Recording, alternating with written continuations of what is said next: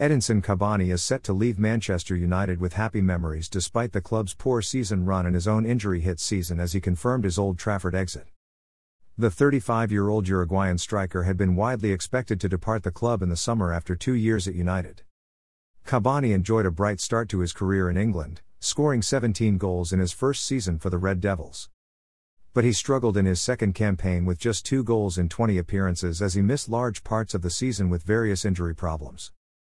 Cavani quickly became a popular figure among United fans, but supporters have grown frustrated with his lack of game time.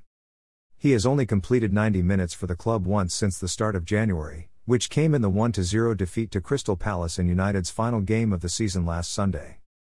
In an interview with United's website, Cavani thanked the supporters and admitted he hoped for more this season. "I sincerely have nothing but words of gratitude towards the fans and supporters of Manchester United," Cavani said.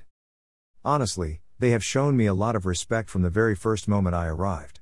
I think they've greatly recognized all the hard work I've always tried to put in the best way possible, giving my best for this team. I really am very grateful, and I'll be leaving here with a happy memory of that affection they showed me and always displayed. I wanted to contribute more this season. One of the things that has left me with a slightly bitter taste is that when we had a highly enjoyable and pretty decent 2020-21 season, we weren't able to have the supporters along with us.